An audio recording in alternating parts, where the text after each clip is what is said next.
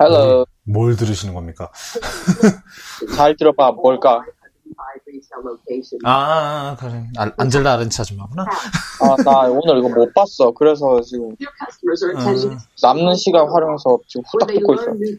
그거 가로수길 갑툭튀 한다? 가로수길 갑툭튀 한다고. 나왔네. Car scale in Seoul.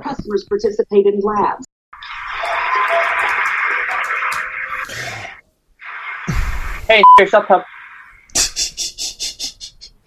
또 이해, 또 해, 또. 이제 내 말 잘 들어. 아, 그래? 그새 적응했어? 영국 아줌마로 바꾸니까 좀 잘 들어.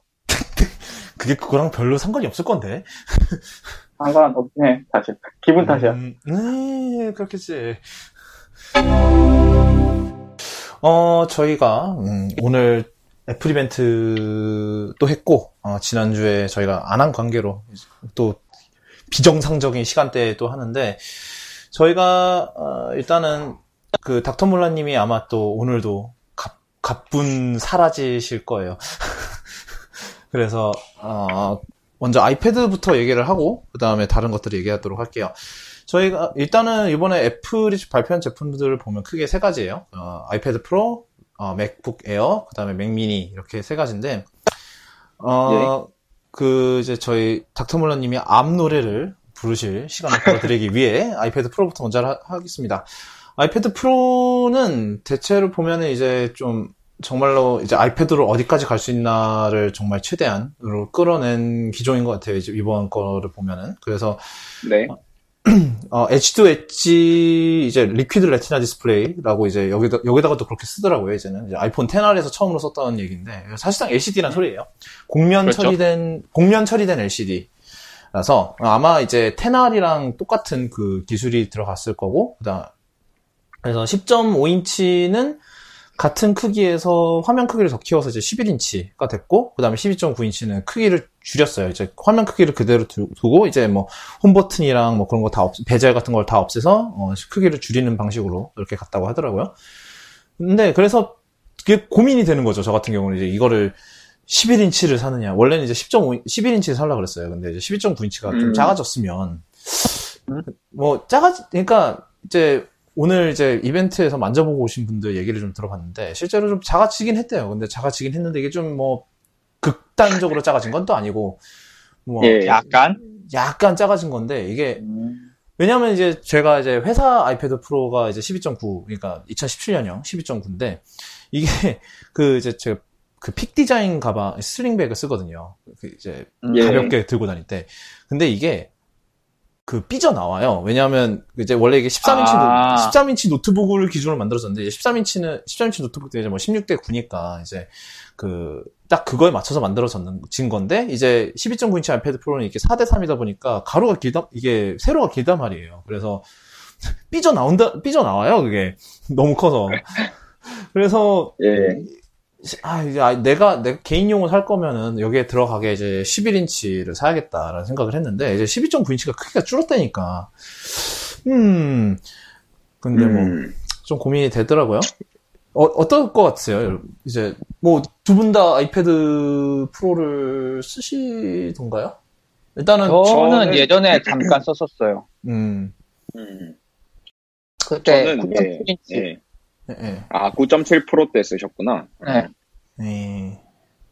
저는 9.7 프로 때는 아이패드 프로를 안 9.7 프로는 안 썼던 이유가 그거였구나. 제가 아이패드 프로가 출시되자마자 12.9 프로를 샀었고요, 1세대.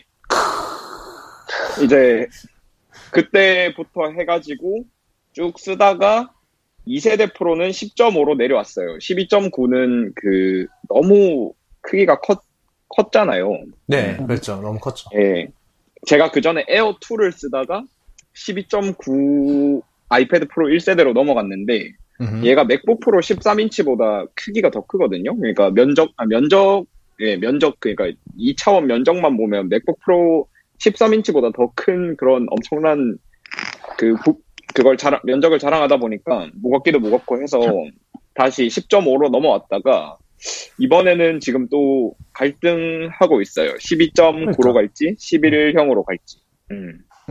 이번엔 다시 12.9로 가고 싶은 게 제가 옛날에 그때는 연구실 학생이 아니었어서 논문을 읽을 일이 그렇게 많지 않았는데 이제 논문을 맞아. 읽을 일이 많아지니까 확실히 그 10.5형도 스크린 사이즈가 좀 아쉽긴 하더라고요. 12.9 스크린 사이즈가 참 좋았었죠. 그래서 아마 네, 맞아요. 그게 책 읽을 때는 11인치가 나은데 근데 맞아요. 이제 논문은 또 이게 크니까 애초에 그 종이가 그래서 종이를 PDF로 읽어야 되니까 차라리 그게 나을 수도 있겠다라는 생각이 좀 들 수는 있겠네요. 맞아. 그럴 수 있겠네요. 맞아요. 논문이 아예 그냥 웹 문서처럼 HTML에 글자 나오고 이렇게 돼 있는 포맷이면 그 화면 크기에 크게 구애받지 않는데 이게 PDF로 나오다 보니까 이게 화면 크기가 크면 클수록 좋거든요. 네.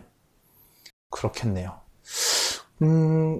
그래서 좀 고민이 돼요. 이게 화면 크기가. 그래서 아마 다음 주에 나오면은, 다음 주에 이제 출시된다니까 이제 그때 좀 직접 만져보든지 뭐 이래야 될 것 같고.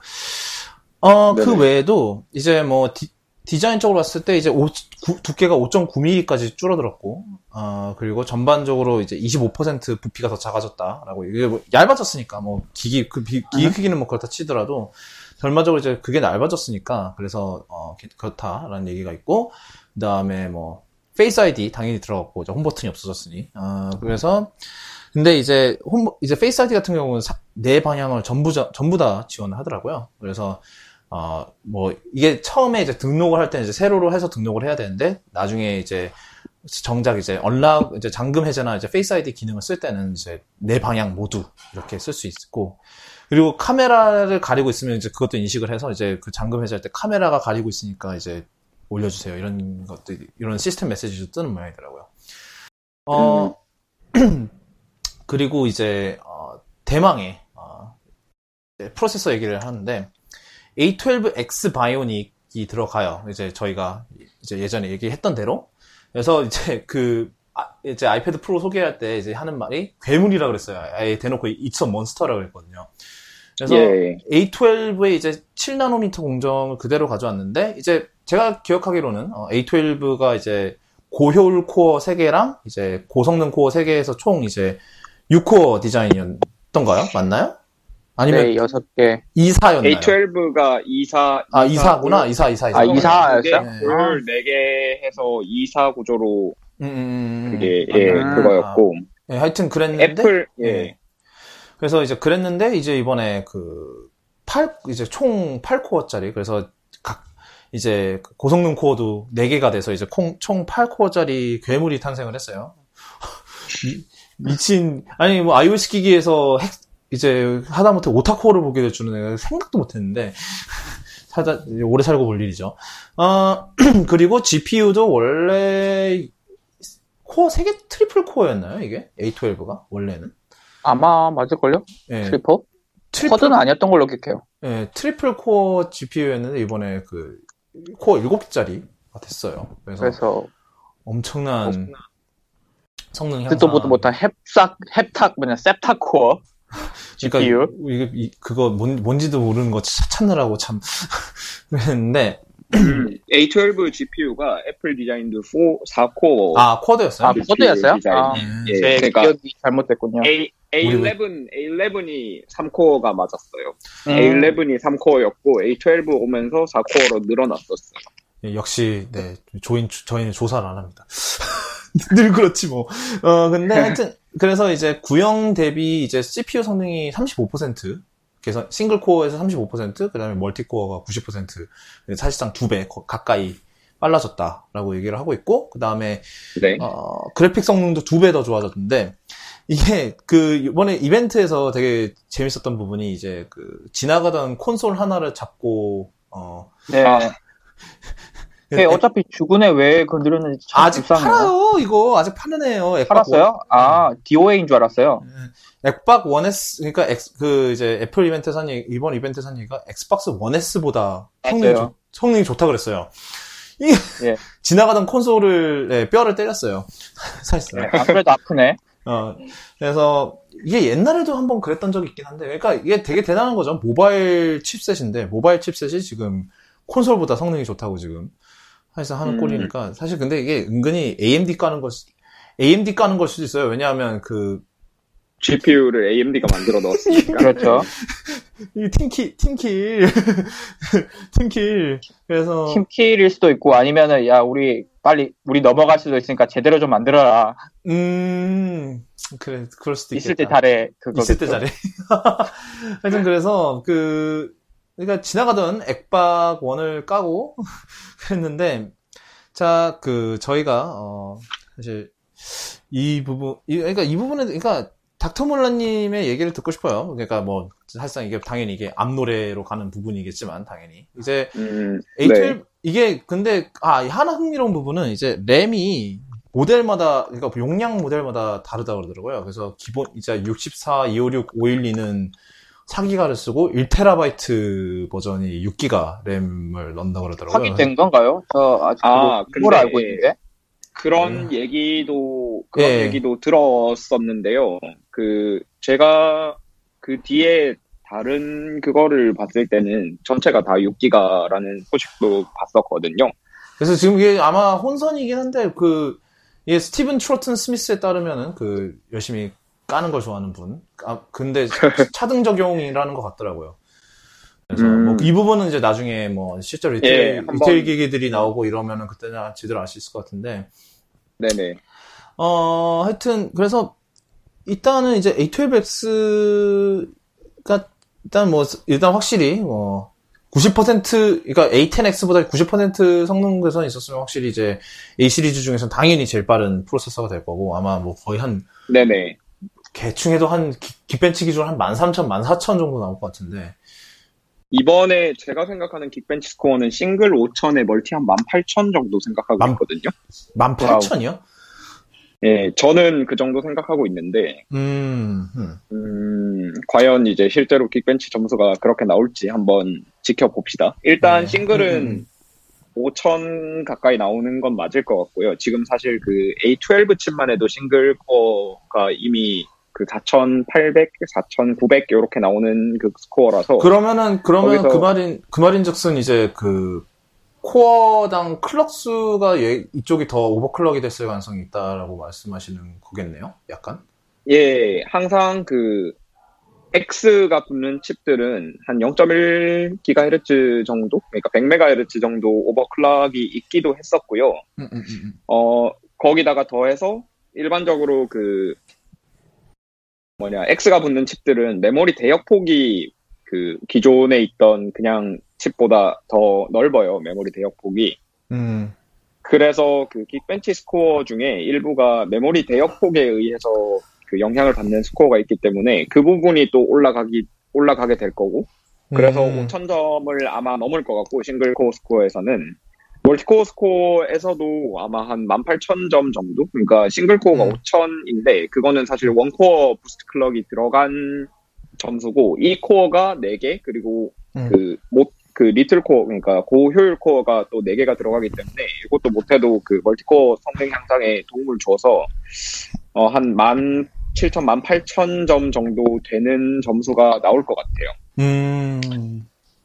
예, 긱벤치 점수 기준으로 말씀드리면, 이 정도 스코어가 나온다 그러면, 긱벤치 점수 기준으로, 지금까지 포터블 맥 중에서 4코어를 탑재하고 있었던 포터블 맥들 성능급 혹은 그 이상이라고 생각하시면 될 것 같습니다. 그러니까, 이게 긱벤치로 비교를 하는 게 의미가 없다고 하시는 분들이 많은데, 저는 사실 그렇게 생각을 하지 않는 게, 어차피 긱벤치는 지금 이제 긱벤치 3 때는 데스크탑에서 돌아가는 긱벤치랑 모바일에서 돌아가는 긱벤치랑 그게 데이터 셋이 조금 달랐어요. 똑같은 알고리즘을 실험하긴 하는데 그래서 그 당시에는 그런 얘기가 가능했을지 몰라도 지금 같은 경우에는 긱벤치 4는 데스크탑에서나 스마트폰에서나 돌아가는 데이터 셋을 통일을 해놓은 상태거든요. 네. 예, 이렇게 통일된 상태에서 둘 사이의 성능을 비교하는 건 유의미하고요. 물론 이제 지적을 하시려면 그렇게 지적을 하셔야 돼요. 그러니까 더 무거운, 그러니까 긱벤치 같은 경우에는 제일 기본적인 연산들을 일단 검사를 하기 때문에 좀 더 큰 데이터셋에서 좀 더 무거운 데이터셋 상에서 알고리즘을 돌렸을 때 이런 정도 성능을 계속 아이패드나 그 iOS에 담겨 있는 HB 뽑아줄 수 있느냐라고 이 제기를 하시면 예, 그거는 타당한 지적이라고 하겠습니다만 얼마 전에 아난드텍에서 그거를 한번 확인해 준 적이 있어요. 뭐라 그래야 되나?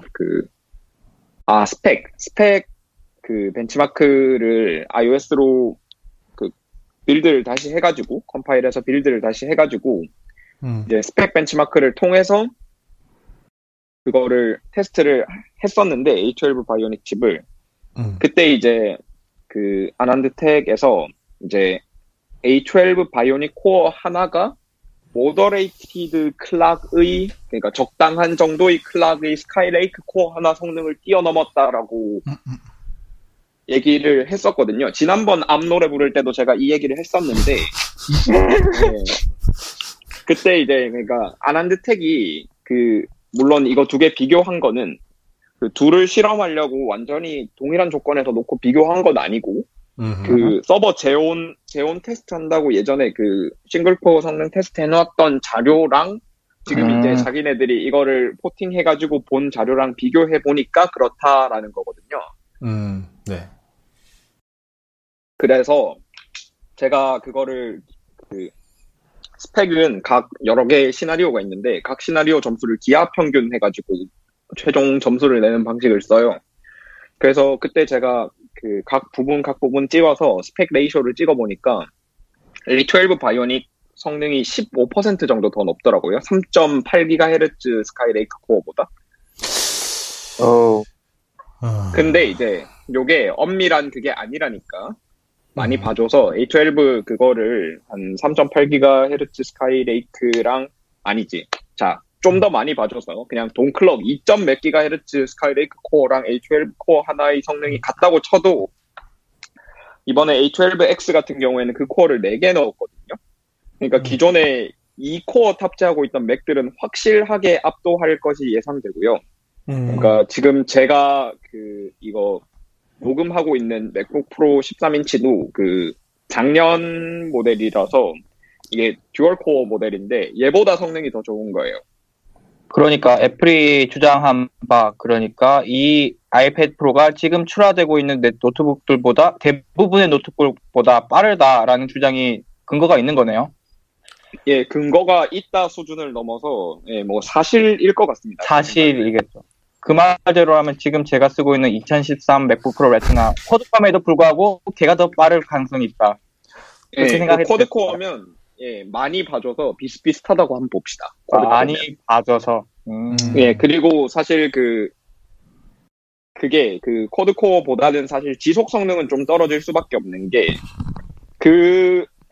그 맥북 프로는 이제 액티브하게 쿨링이 되는 제품이고 아이패드 프로는 팬이 없는 제품이잖아요. 그래서 그렇죠. 지속 성능은 아이패드 네. 프로가 조금 떨어질 거고 그래서 아마 실제 성능은 듀얼 코어 맥북과 이제 쿼드코어 맥북 그 중간에 어딘가에 있는 수준이라고 보시면 될 것 같습니다. 그것만 그리고 해도 엄청나네요, 진짜. 예, 엄청나죠. 그리고 이제 한 가지 더 덧붙여서 그래픽 성능 기준으로 본다면 이제 데디케이티드 별도의 그래픽 카드가 탑재되어 있는 맥을 제외하고는 아마 가장 높지 않을까 아이패드 프로가. 이 정도면 인텔의 그래픽 감속기 아니죠 UHD 이런 걸로는 이제 상대가 안 될 것 같거든요. 그런 걸로는 비비면 안 되고요. 네네. 그랬구나. 이제 AMD에서 만드는 APU들은 아마 비벼볼만 할 거예요.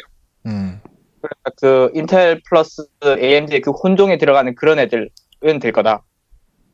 예, 그런 베가 M 같은 경우에는 아마 그래도 그나마 성능이 더 높을 것 같고, 그거보다 이제 티어가 좀 낮은 이제 AMD APU들하고는 이제 충분히 비벼볼 만한 수준이 되지 않았나. 뭐 애플이 발표회에서 아까 그러니까 엑스박스가 말씀해 주신 것처럼 예, 엑스박스 한 대 이렇게 툭 치고 갔잖아요. 애플은 원래 전통적으로 마이크로소프트 치는 걸 좋아했으니까 한동안 안 했으니까 해줄 때가 됐어요. 네. 예. 아니 그거 한 번 또 왜? 쳤던데 그 뭐냐 아이패드 판매량 슬라이드에서 또 쳤던데. 그거보다 더 많다. PC라는 게 뭐 있긴 있었나 하면서 팔긴 했었나 이러면서 한 대 치고 가던데 또. 뭐 안 그래도 네, 이거 그래서 생각 없이처럼 나왔긴 했죠. 아무튼. 네. 그리고 참 이제 이런 거를 이제 보고 있으면 제가 항상 부르는 앞 노래가 있죠. 이런 걸 보고 있으면 이제 정말로 네, 맥에 ARM이 들어가는 게 머지않았다. 그러니까 제가 이런 말씀을 드리는 이유가 같은 포지션에 있는 인텔 코어 프로세서하고 비교를 해보면 아이패드가 이제 성능을 뛰어넘었어요. 뛰어넘은 정도가 아니라 좀 많이 뛰어넘었죠. 그러니까 제가 말하는 같은 급이라는 거는 같은 그 펜리스로 돌아가는 비슷한 전력 소모량을 가진 인텔 프로세서랑 비교인데 거기는 2코어고요. 여기는 B코어만 4개예요. B코어만 4개에 리틀코어 4개. 그 윈도우즈는 사실 그 헤테로지니어스 컴퓨팅을 제대로 못 하거든요. 리눅스 쪽 기반 커널을 가진 애들과는 달리. 그래서 이유가 왜 그런가요? 그거는 걔네들이 그거를 신경을 안 써서 그렇죠. 그러니까 신경을 안 쓴 건가요? 예, 그러니까 리눅스 쪽에서는 예전부터 그 리눅스라는 운영 체제가 쓰이는 필드 자체가 그 막 임베디드 있고 그러니까 그런 데 있으니까 이제 이기종 컴퓨팅을 해가지고 분산 컴퓨팅이라고도 많이 부르죠. 그런 분산 컴퓨팅 같은데 예전부터 많이 쓰여왔던 이제 운영체제이기 때문에 거기에 대한 이제 스케줄러나 그런 것들이 잘 완비가 돼 있는데요. 그래서 사실 안드로이드나 iOS 기기들이 이런 식으로 iOS는 뭐 커널이 다르긴 하지만 안드로이드 기기들이 그렇게 막 엄청나게 많은 코어들을 섞어 써도 이제 그거 성능을 어느 정도 컨트롤 해줄 수 있는 이유가 그게 리눅스의 그런 훌륭한 이미 커널 지원이 있어서 그런 거고 이제 애플도 계속 그 호모지니어스 컴퓨팅 그러니까 똑같은 코어를 쓰는 전략을 A9까지 취하다가 A10부터 이제 슬슬 갈아타기 시작해서 이제는 완전히 그 헤테로지니어스 컴퓨팅을 지원하는 쪽으로 넘어왔잖아요. 그렇죠. 이제 그쪽 운영체제 그쪽 행보에서 봐도 이제 MS가 좀 느리다. 이제는 아마 근데 될 거예요. 그러니까 얘들 ARM 윈도우즈 하려고 발악을 하고 있잖아요. 네. ARM 윈도우즈 하려고 하면서 이제 그거를 이제 넣었을 텐데 이번에는 혹시 애플이랑 마이크로소프트가 또 이해관계가 맞아 떨어질지 모르겠어요. 그러니까 사실 이제 맥에 ARM을 넣는다 그러면 성능을 떠나서 사실 성능은 부차적인 문제고요.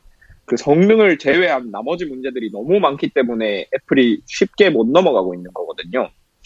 사실 지금도 제가 아까 말씀드린 것처럼 지금도 만약에 이걸 넣으면 더 좋은 성능의 제품을 만들 수 있어요. 그 12인치 맥북이나 이번에 새로 나온 13인치 맥북 에어 같은 경우에 만약에 ARM 칩이 들어갔으면 성능은 더 좋고 그래픽 성능도 더 좋고 CPU 성능도 더 좋고 뭐 그리고 뉴럴 엔진 그리고 지금 인텔에서는 없는 뉴럴 엔진 넣을 수 있고 T2 칩 그 지금 칩 밖으로 빠져 있잖아요.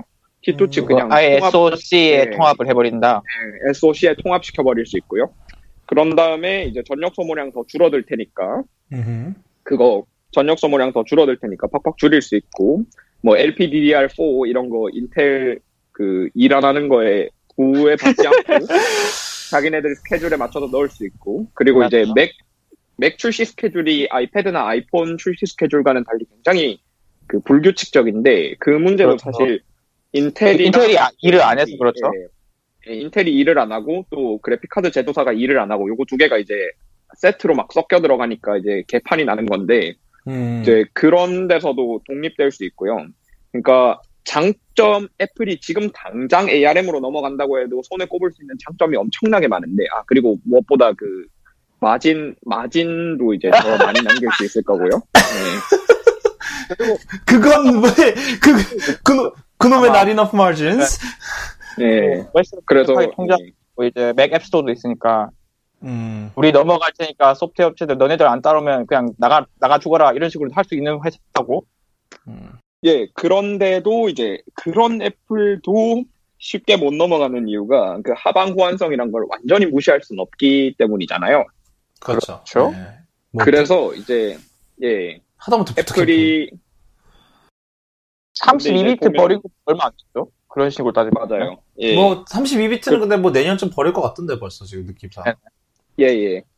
그래서 이제 그런 애플도 아직 못 넘어가고 있는 이유는 약간 그런 하방 호환성 쪽 그게 강한데, 그러니까 이 애플조차 이 벽을 못 넘고 있으니까 다른 회사들이 그 이런 더 좋은 옵션이 있다는 거를 이제는 인식하면서도 쉽게 그거를 넘기지 못하는 이유는 거기에 있는 거죠. 그러니까 이제 새로운 PC를 샀는데 성능이 더 좋다고 광고하면 뭐예요? 기존에 쓰던 프로그램이 다 안 돌아가거나 에뮬레이터로 해서 더 느리게 돌아가면 소비자들이 그렇죠. 느끼기에 이게 성능이 더 좋아졌다고 느끼지 않을 거잖아요. 그렇죠.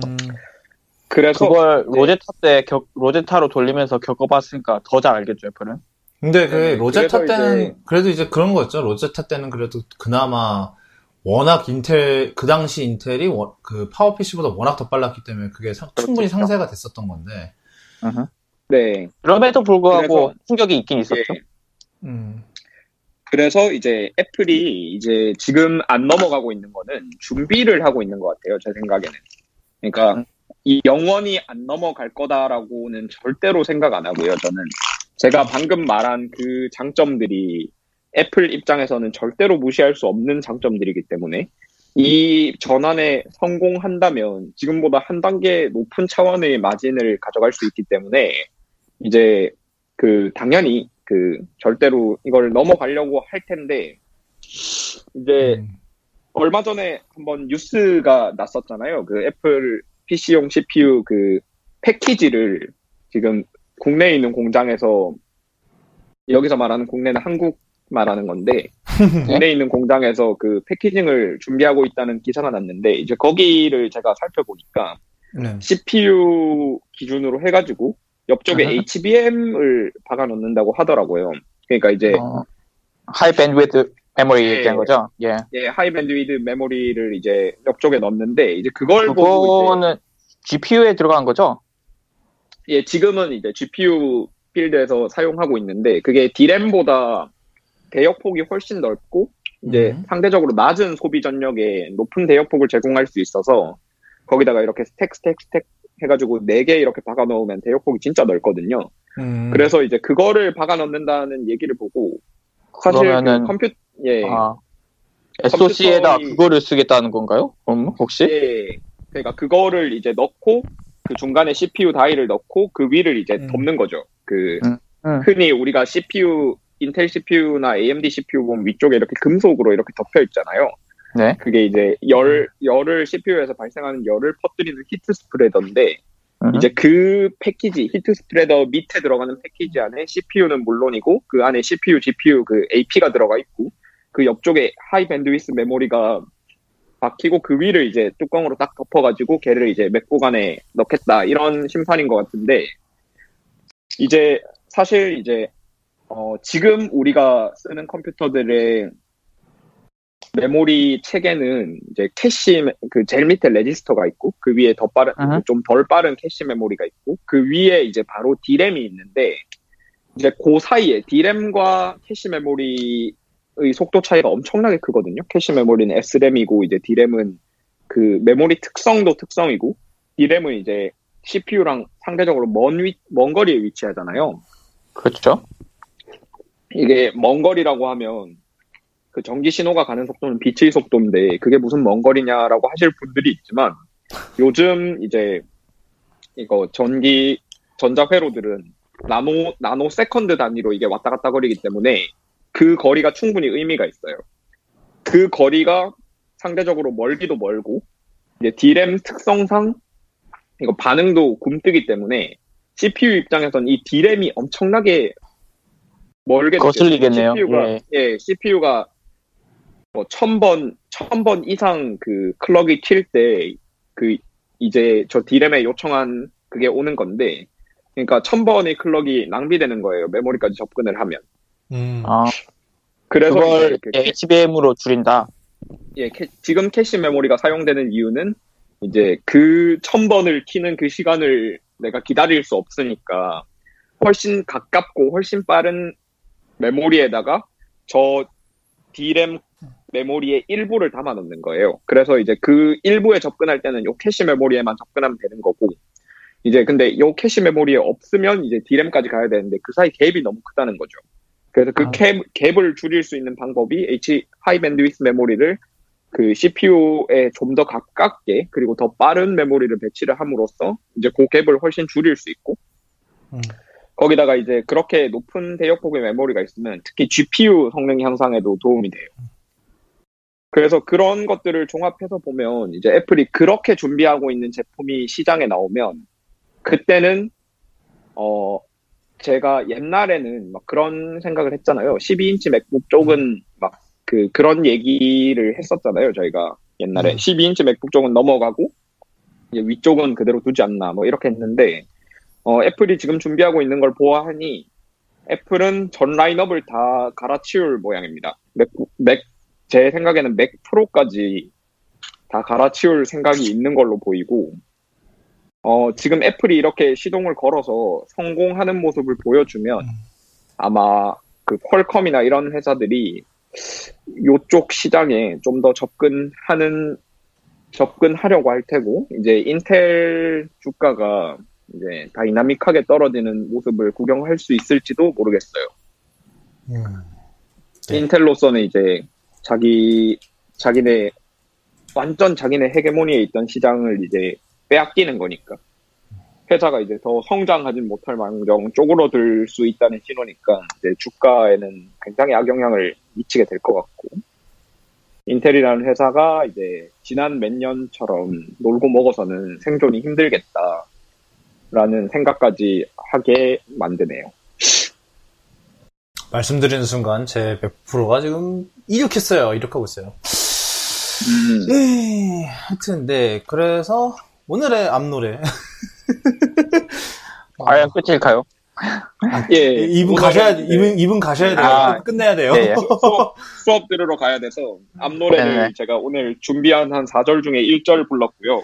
1절이, 네, 나머지 3절은 다음 기회에. 1절이 한 20분이었으면 나머지 이거 3절은 뭐야. 나머지 3절은 다음 주에 하는 걸로. 그럼 네, 다음 물론 주에 앞노래만 4절은 1시간 반인가? 예. 4절로 끝나요? 에피소드 전체가 앞노래가 될 수도 있어요, 여러분. 하여튼, 네, 그러면, 네. 가셔야 되나요, 지금? 네네, 지금 이제 가야 될 것 같습니다. 네, 가십시오, 그러면. 뭐야, 이게. 진짜 안마하고 가. 나 참. 아주 효율적으로 잘 부르셨습니다.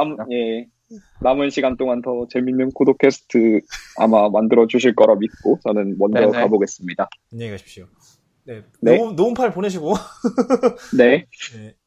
네, 네, 이렇게 네. 진짜로 가셨어요. 갔습니다. 네, 님은 가셨습니다. 나머지 아이패드 프로 나머지 얘기도 좀 할게요. 이번에 또 루머를 돌긴 했는데, 우리가 설마 이게 가능할까 싶었던 것 중 하나였던 이제 USB-C를 하느냐, 마느냐 했는데, 진짜로 USB-C로 바꿨어요, 이번에. 아이패드 프로가. 네네. 그리고 헤드폰도 뺐고요. 뭐 헤드폰, 그건 그거고. 근데 USB-C가 좀 말이 많더라고요, 이번에 보니까. 왜냐면 이제 라이트닝 액세서리 열심히 구매하셨던 분들, 다 뒤통수 때린다라는 얘기가 있었는데, 이건 좀 그래요. USB-C를 지원을 하는 게, 사실 근데 이게, 사실 아이패드 프로의 미래를 생각할 때는, 이제 좀 더 맞는, 이게 전개가 될 것 같아요, 개인적으로는. 왜냐하면, 이제 아무래도, 여태까지 아이패드 프로는 이제 라이트닝을 썼었는데, 이게 이제, 라이트닝 액세서리가 많긴 하지만, 그래도 이제, 일단은 라이트닝 액세서리 만들려면 이제 애플의 인증을 받아야 되고, 이제 그 부분에서 좀, 아무래도 좀 제한이 되는 부분이 많았었던 것 같은데, 아마 이제, 오히려 이제 USB-C를 하면서, 그런 제한이 좀 많이 없어질 거다라는 생각이 들어요. 오히려 역으로. 예를 들어서, 이제 제가 이제, USB-C, 그러니까 왜냐면 이제 이미 맥북 프로를 쓰고 있으니까, 이제 USB-C 트래블백이 있어요. 제가 이제 돌아다닐 때 쓰는. 이제 여기 보면은 이제 맥북 프로에 쓰는 충전기랑, 그 다음에 USB-C 케이블 있고, 그 다음에 USB-C 이제 멀티포트 어댑터 가 있고, 혹시나 뭐 USB-A를 꽂아야 될 경우를 대비해서 지금 이제 제가 밖에서 지금 쿠도캐스트를 녹음하고 있는지라 이제 그 USB-A를 쓰는 이제 핀 마이크를 쓰고 있는데 지금 딱 그 상황에서 유용하게 쓰고 있고요. 그리고 뭐 USB-C를 지원하는 SD 카드 리더 이런 것도 있는데 마침 이제 이게 나오면서 이제 아이패드 프로가 USB-C가 되면서 이거를 그대로 이제 아이패드 프로에다가 써먹을 수 있는 그런 길이 열리고요. 또 다른 거는 이제 그 애플에서도 이제 얘기를 했던 부분인데, 아이패드 프로로 이제 아이폰을 충전할 수 있게 됐어요. 그러니까 매우 좋은 외장 배터리가 또 다른 그렇죠. 지금까지는 최고의 외장 배터리가 맥이었는데 아마 아이패드로 넘어갈 것 같아요. 그 네. 배터리. 네, 이제 USB-C 라이트닝 케이블을 이용하면 이제 충전이 가능하다고 해요. 이렇게. 그래서 그 외에도 카메라 같은 거. 네, 그렇죠. 그 카메라도 물론 이제 USB-C SD 리더를 쓰든지 아니면 이제 특히 이제 요즘 거 같은 경우는 요즘 미러리스 카메라 알파7 3나 소니 G7이나 그다음에 이제 캐논 EOS R 이런 애들 보면 다 이제 요즘 이제 다 USB-C로 넘어가는 추세거든요. 그래서 이제 그 USB-C 케이블을 그냥 그대로 아이패드에다 꽂으면 이제 아이패드 프로에다 꽂으면 이제 다 사진을 가져올 수 있고 이제 라이트룸으로 옮긴다든지 이런 게 다 가능해지는데, 그래서 그런 부분에서 보면은 훨씬 더 오히려 진짜로 좀 애플이 주장하는 좀 더 컴퓨터스러운 그런 게 나오지 않나라는 생각이 들어요. 그래서 오히려 저는 이게 아이패드의 미래를 생각을 하면은 지금 당장이야 그래요. 애플이 배신 때렸네, 뒤통수 때렸네, 이런 얘기가 나오지만 사실 생각을 해보면은 이게 오히려 이제 아이패드의 미래를 생각하면 이게 오히려 더 맞는 진도? 맞아요. 네, 더 맞는 발전 방향이라고 봐요. 저는 개인적으로 이쪽이. 그러니까 제 생각에는 그러니까 많은 사람들이 아이폰도 USB-C 써야 된다 이러는데 제 생각에는 당분간 안 그럴 것 같고 라이트닝을 여전히 쓸 거고. 하지만 그 아이패드가 USB-C를 쓴다는 건 이제 그런 쪽에서 이제 좀 더 의미 있는 변화가 아닌가 싶어요. 그래서 저는 환영해요. USB-C 쓰는 거. 그럴 때도 됐죠. 그 다음, 이제 액세서리 얘기도 좀 나왔었는데, 이제 애플 펜슬이랑 스마트 키보드가 둘 다 이제 새 버전이 나왔어요. 이제 새로운 아이패드 프로에 맞춰서. 이제 애플 펜슬이 2세대인데, 이제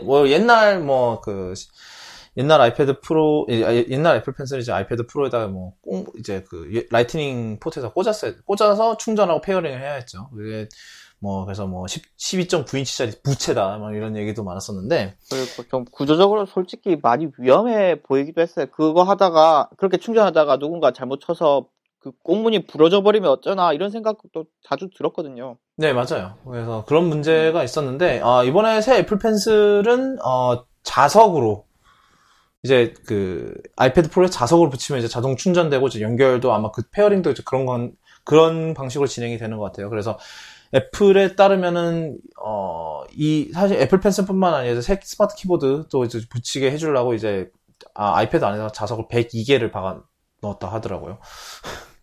미친 것 같은데 하여튼 그래서 자석으로 이제 딱 붙으면 이제 자동으로 충전이 되는데, 이게 이제 오늘 이벤트에서 만져보신 분들 얘기를 들어보니까 만만치 않게 붙는데요. 진짜로. 떼려면 힘을 꽤 줘야 된다고 그러더라고요. 그래서 이제. 그 정도면 휴대하기도 괜찮겠네요. 네, 그렇죠. 아마 이제 가방 같은 데 넣어도 아마 웬만해서는 잘 안 떨어지는 구조가 될 것 같은데. 그렇죠. 그래서 이게 왜냐면 이제 자석을 붙이면 보통 그런 부분들이 좀 걱정이 되는데, 이제 얘기를 들어보니까, 웬만해서는 잘 안 떨어질 거다라고 하더라고요. 그래서 엄청나게 잘 붙어 있는데요. 그래서 자석을 붙이면은 이제 그와 동시에 충전도 돼서 이제 굳이 뒤에다가 이제 라이트닝 꽁무니 이제 라이트닝에 USB-C를 넣을 필요가 없어졌고, 그래서 그리고 그러니까 좀 되게 각진 디자인이 됐어요. 그래서 살짝 이렇게 각진 디자인에서 좀 더 연필 같아졌다고 할 수 있고, 그 다음에 이제 제스처가 들어가서 이제 두 번 탭하면은 이제 이렇게, 예를 들면 예를 들면 이제 펜으로 쓰고 있다가 탭하면 바로 지우개로 바뀌고 이런 식으로 해서 이제 제스처가 들어갔는데, 원래는 이제 스와이프도 이제 코드에 남아 있었는데 아마 아직 기능이 추가가 안 것 같다라는 얘기가 있더라고요. 그래서 뭐 그런 것도 그런 얘기도 있었는데. 약간 커스터마이즈 할 수 있으면 좋겠네요. 지금 윈도우즈에도 보면은 그런 펜에 버튼 달린 것도 있잖아요. 거기에 막 원노트 같은 거 할당해서 쓰면은 굉장히 편하거든요. 그래서 아마 RS13에 들어가지 않을까? 앱별로 아마 개발자들이 원하면은 이제 그 제스처에 뭐 어떤 걸 할당할지 그거를 정할 수 있다고는 하더라고요. 앱에서야 그렇지만 글로벌로 네. 말이죠. 뭐 시스템 와이드로는 아직은 뭐 아직은 없는 것 같죠. 현재 상황에서는 힘들고. 그리고 뭐 각진 것도 굉장히 좋은 것 같은 게 왜냐면 예전에 썼던 애플 펜슬 둥글잖아요. 네. 책상에 두면 굴러요. 예. 근데 이제 뭐 각졌으니까 이제 그럴 일은 없으니까. 이제 그럴 일 없어진 건 굉장히 좋은 것 같아요. 네, 그렇죠. 그래서 다만 이젠 호환이 안 된다는 거. 네, 그렇죠. 다만 이제 지금 새 아이패드 프로의 1세대 펜슬을 쓸 수 없고 그다음에 2세대 펜슬은 또 이제 옛날 아이패드 프로엔 또 안 되고 이런 식으로 해서 이제 2세대 펜슬은 무조건 이제 새 아이패드 프로에서만 쓸 수 있고 약간 이런 식으로 이제 나눠졌는데 어쩔 수 없는 부분인 것 같긴 해요. 왜냐하면 어쩔 수 없는 부분인 것 같은데 요즘 애플의 행보를 보면 네, 좀 하위 호환성은 마진해 버렸습니다. 이런 느낌. 그냥 그런 느낌이긴 한데 생각을 해보면 뭐 USB-C인데 어떻게 거기다 붙이고 앉았어요. 그렇죠. 거기다가 막 동글도 아니고 그 동글? 원래 어댑터 써서 충전하게 할 수도 없는 노릇이고. 네, 페어링도 좀 문제가 있고 그래서 아마 그런 것 때문에 그런 결정을 내린 거겠지 싶은데 좀 아쉽긴 하죠. 사실 근데 2세대 지금 나온 2세대 펜슬이 1세대 프로에서 못 쓴다라는 건 사실 이해가 되는데 왜냐면 뭐 페어링이나 충전 방식이나 다 바뀌었으니까. 근데 이제 그 반대가 안 되는 거 조금 아쉽긴 하죠. 네. 그리고 두 번째로 나온 게 이제 스마트 키보드 폴리오. 그러니까 근데 이제 원래 기존 스마트 키보드는 정말 스마트 커버 기능만 있었어요. 그래서 스마트 커버에다가 진짜 키보드를 단 약간 그런 느낌이었는데 이번에 폴리오 같은 경우는 뒤에다가 이제 후면도 이제 보호를 하는 방식으로 바뀌었더라고요. 그러니까 진짜로 폴리오. 그래서 그런 식으로 바뀌어서 아까 얘기했듯이 이제 후면에다 이제 아이패드에다가 자석을 102개를 박아놨는데 이제 얘를 위한 것이기도 해요. 그래서 스마트 키보드 폴리오가 뒷면에 그게 붙어야 되기 때문에 자석으로 그걸 다 붙인다고 하더라고요. 그래서 각도 조절이 드디어 돼요. 그걸 뭐 아시다시피 원래 스마트 키보드는 각도 조절이 안 됐죠. 그래서 각도 조절이 드디어 되고 그리고 뭐 그래서 후면도 보호가 되고 그다음에 스마트 커넥터, 그래서 아마 스마트 커넥터를 아마 그렇게 뒤로 보내지 않았나 싶어요. 그래서 원래 스마트 커넥터가 이제 사이드에 있었는데 이제 이번 아이패드 프로는 이제 완전히 그냥 후면으로 옮겼거든요. 그래서 아마 폴리오, 어차피 스마트 키보드 폴리오 디자인 때문에 뭐 후면에다가 스마트 커넥터를 넣어도 상관이 없었던 것 같기도 하고요. 그래서 뭐 키 자체는 보니까 뭐 예전 스마트 키보드랑 달라진 거는 없는 것 같아요. 그래서 여전히 이제 나비식 키보드를 가지고 이제 거기에다 이제 위에다 패브릭을 덮어서 이제 사실상 방수예요. 그래서 뭐 물이나 이런 거를 쏟아도 이제 어차피 틈이 전혀 없기 때문에 침투를 못하는 방식이고요. 그래서 키도 아마 똑같은 것 같고, 잠시만요. 아마 똑같을 거예요. 스마트 키보드를 보면은. 네, 키도 똑같고, 뭐, 위에 그 펑션 키가 없는 거는 여전히 좀 그렇긴 하지만, 그래도, 네. 그래도 뭐 많이 그래서 이게 좀 더 이제 예전 스마트 키보드보다 좀 더 기능이 더 많이 추가된 건 좋은 것 같아요. 특히 이제 뒤에도 이제 후면도 보호를 할 수 있으니까, 이제 뭐, 옛날에 이제 가죽 슬리브 이런 걸 팔았었는데, 이제 가죽 슬리브를 따로 이제 살 필요가 없어지는 거죠. 어떻게 보면. 그래서, 네. 그리고 그러니까 스마트 키보드 폴리오가 있고, 그 다음에 스마트 폴리오도 있네요. 그러니까 키보드는 빠진 약간 그런 것도 있는 것 같습니다. 그래서, 네.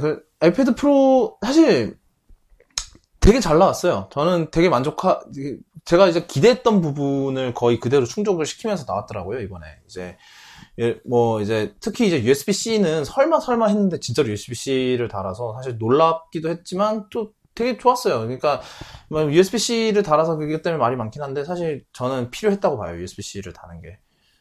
이게 아이패드가 진정한 컴퓨터가 되려면은, 네, 어느 정도. 이게 시대적 흐름이라고 봐요. 그렇죠. 흐름이죠, 사실. 네. 이제 맞아요. 거기에 아주 늦게 대응을 했을 뿐, 이제 대응을 한 건 잘했다고 생각하고, 이제 문제는 아이폰인데, 네, 어떻게 될지. 아이폰은 근데 제 생각에 라이트닝. 아이폰은 아마 안 할 것 같아요. 예, 제가 봐도 라이트닝 그대로 쓸 것 같아요. 하여튼 그래서 이제 뭐, 그 아이패드 프로는 그렇고요. 뭐 이어폰 단자가 빠진 건 조금 아쉽긴 하지만 뭐, 그렇다, 그래라. 이제는 뭐. 어차피 뭐 예상된 부분이었으니까. 예. 체념을 했습니다. 사실. 네. 그렇습니다. 아이패드 프로 가격을 보면은 사실, 이게 용량 그 배열을 보면은 좀 이번에 좀 장난 아니긴 해요. 그래서, 256, 뭐, 64기가부터 시작해서 64기가, 256기가, 512기가, 그리고 이번에 처음으로 1테라 들어갔어요. 장난 아니죠? 네. 1테라가, 그러니까 무슨 뭔 놈의 아이패드 1테라? 그러니까, 그래서 지금 11인치가 9999부터 시작하거든요. 한국 가격으로. 그러니까 99만 9천 원. 미국이요. 아. 보세요. 네? 999라면서요. 그러니까 99만 9천 원이에요. 아, 그래요? 한국 가격. 네, 그래서 정확하게 9999. 999. 근데 99만 9천 원부터인데, 그러니까 딱 그 아이폰 10R 가격이네. 그러니까 얘가 99만 9천 원부터 1테라를 하면 11인치가 200만 9천 원이에요. 그리고 12인치를 1테라 하면 227만 9천 원. 아름다운 가격이죠. 그리고 셀룰러 하고 싶어요? 그럼 한 20만 원 더 붙이세요. 20만 원까지는 아니지 않나? 130불인데? 20만 원? 한 15만 원? 그쯤? 그리고 펜슬도 사셔야죠. 그럼 그것도 한 15만 원. 아니 또 그리고 키보드도 사셔야죠. 15만 원. 이게 원래 아이패드 프로가 원래 아이패드로 300만 원 찍을 수 있을 것 같아요. 그 정도까지는 안 나올걸요? 설마 진짜? 모르겠어요. 하여튼 근데 저는 그러니까 용량은 어차피 예전부터 256으로 생각을 했고, 뭐 256 셀룰러는 사실상 확정이고, 그리고 최소한 이제 스마트 키보드 폴리오 정도는 사는 걸로 일단은 그렇게 하는데, 뭐 펜슬은 나중에 사도 되니까. 근데 이제 관련한 건데 이게 전원 어댑터가 18W거든요. 네, 맞아요. USB-C 이번에 처음으로 나와요. 그래서 충전 케이블 USB-C만 와요. 그래서 이번에. 그래서 이제 뭐 그래서 11인치냐 12.9인치냐 고민되는 부분도 둘이 가격 차가 200불이에요. 그 크기 차이가. 그렇죠. 그래서 200불. 한국 돈으로는 얼마지? 한 24만 원.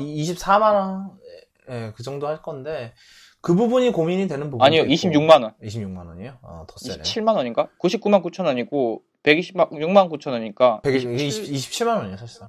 27만 원. 예. 그러니까 저는 그래서 이게 아이패드 프로가 사실 가격이 오르는 건 어느 정도 예상이 된 부분이긴 한데 근데 이게 이렇게 나오니까 사실 이번 거 아이패드 프로 보면 진짜 사양 면에서는 진짜 거의 끝판왕이거든요. 그러니까 시장에 이런 태블릿이 없어요. 당장 지난주에 나온 그 구글 픽셀 슬레이트를 봐요. 걔는 일단 논외로 하고요. 예. 그러니까 요즘 태블릿 보면은 이제 마이크로소프트는 뭐 서피스 프로 뭐 이런 거 있고 그러니까 진짜 아이패드만의 그걸 만들어 가는 것 같아요. 딱 그 라인업이나 뭐 이런 걸 봤을 때 사실상 이제 그 아이패드만의 그런 이제 아이패드만이 할 수 있는 약간 그런 독자적 라인업을 만들어 가는 이게 경쟁자라는 게 딱히 뭐 좀 애매해지는 것 같기도 하고 그래서 그런 면에서도 보면 그렇고 그리고 이제 이런 가격을 책정할 수 있는 게 하는 이유가 이번 아이패드는 진짜 크리에이터들을 노리고 나온 것 같아요. 노리고 나왔죠. 왜냐면 일단 제가 지금 아이패드 프로 페이지를 보고 있는데 계속해서 곳곳에 이게 손글씨를 배치하고 있어요. 이건 마치 크리에이터들 보라는 느낌으로.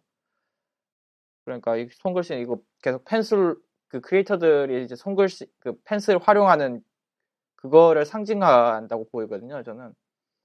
그러니까 이런 크리에이터들에게는 만약에 내가 할 수 있는 일, 내가 하려는 일을 제대로 할 수 있으면 이 정도 가격은 크리에이터들에게는 그렇게 비싼 가격이 아니라고 봐요. 저는. 그래서 이런 가격을 책정할 수 있었다고 봐요. 물론 덕분에 우리 같은 일반인에게는 굉장히 비싸졌죠. 그러니까 이게 아이폰도 그랬고, 이게 아이폰 10R이나 10S도 그랬고, 이제 전반적으로 이제 애플의 그런 기기 전략이 그쪽으로 가는 것 같아요. 이제 사람들을 더 오래 쓰게 만들고 기기별로. 기기별로 더 오래 쓰게 만들고 더 중요한 일을 하게 만들고 더 큰 작업. 그리고 컴퓨터로 하던 거를 다 그리고 이런 걸로. 그리고 이제 나머지는 이제 그 서비스 그걸로 다 벌어먹고. 이제 보험 장사도 하죠. 네, 그러니까요. 네. 네, 그리고 예상대로 뭐 이번에 포토샵 데모도 했었고. 네. 그렇죠. 그게 진짜 큰 것 같아요. 아무리 생각해도. 네. 그 포토샵도 보통 포토샵이 아니라 그냥 데스크탑 소스 그대로 가져온 거니까. 네, 요번에 요번에 시연할 때 3기가짜리 파일을 이제 가져와서 시연을 했거든요. 그러니까. 제가 듣기로 그게 픽셀이 12000 by 12000이었죠? 아마? 네, 그러니까. 이게 그만큼. 그 정도면 이제 제 컴퓨터로 해도 못 돌릴 것 같은데? 그렇죠. 엄청나게 힘겹게 하겠죠. 하다가 죽을 것 같아요, 그냥. 근데 그거를 렌더링을 했다고 들었어요. 제가 그걸 다 보지는 못했는데. 네. 그걸 보는 순간 이제 노트북 낑낑 들고 다니면서 태블릿도 따로 사서 낑낑 들고 다니면 와콘 같은 거 그런 걸 들고 다니며 고생하던 분들은 이제 솔깃할 수밖에 없을 것 같아요. 데스크탑에서 하던 걸 더 작은 크기로 심지어 어쩌면 더 저렴한 가격으로 안정적으로 돌릴 수 있대. 그러면 제 동생 같은 사람들 그런 분들은 어느 순간 와콤의 노트북에 가격 따져보니까 안 비싸요. 그렇게 비교하면은. 그걸 생각하면 가격이 그걸 감안해서 가격이 책정됐다고 봐요. 애초에 노린 것도 그거고. 그렇죠. 그래서 아이패드 프로 애플에 따르면 이제 다음 주에 나오고요. 다음 주 1차 출시은 다음 주에 나오고 뭐 한국 같은 곳은 이제 뭐 전파 인증 따로 하고 그 다음에 아마 다음 달 중순쯤. 네, 11월에 나오긴 하려나? 11월에는 나올 것 같아요. 아마도 모르겠죠. 그래서 네, 저는 개인적으로 이미 노리고 있었기 때문에 이 아이패드 프로를 예전부터. 그래서 저는 개인적으로 큰 기대가 되는 제품이기도 해요. 그러니까 요즘 진짜로 아이패드를 쓰는 빈도가 많이 늘어난 게 일단은 글 쓰는 거야 당연히 율리시스로 쓰는데 이제 사진 편집도 이제 라이트룸으로 충분히 할 수 있게 되니까 점점 이제 아이패드를 그냥 맥북 프로를 그냥 집에 두고 그냥 아이패드로 가지고 이제 카페 가서 일하는 약간 그런 게 좀 더 가능해지는 것 같아요. 예전보다. 그러니까 네. 저는 개인적으로 이번 아이패드 프로 개인적으로 기대가 됩니다. 아마 이제 이 얘기는 아마 나중에 시간이 흐르면 좀 더 얘기를 할 것 같고요. 오늘은 지르고 나면 이제 그래라. 그래서 오늘은 이쯤 하고요.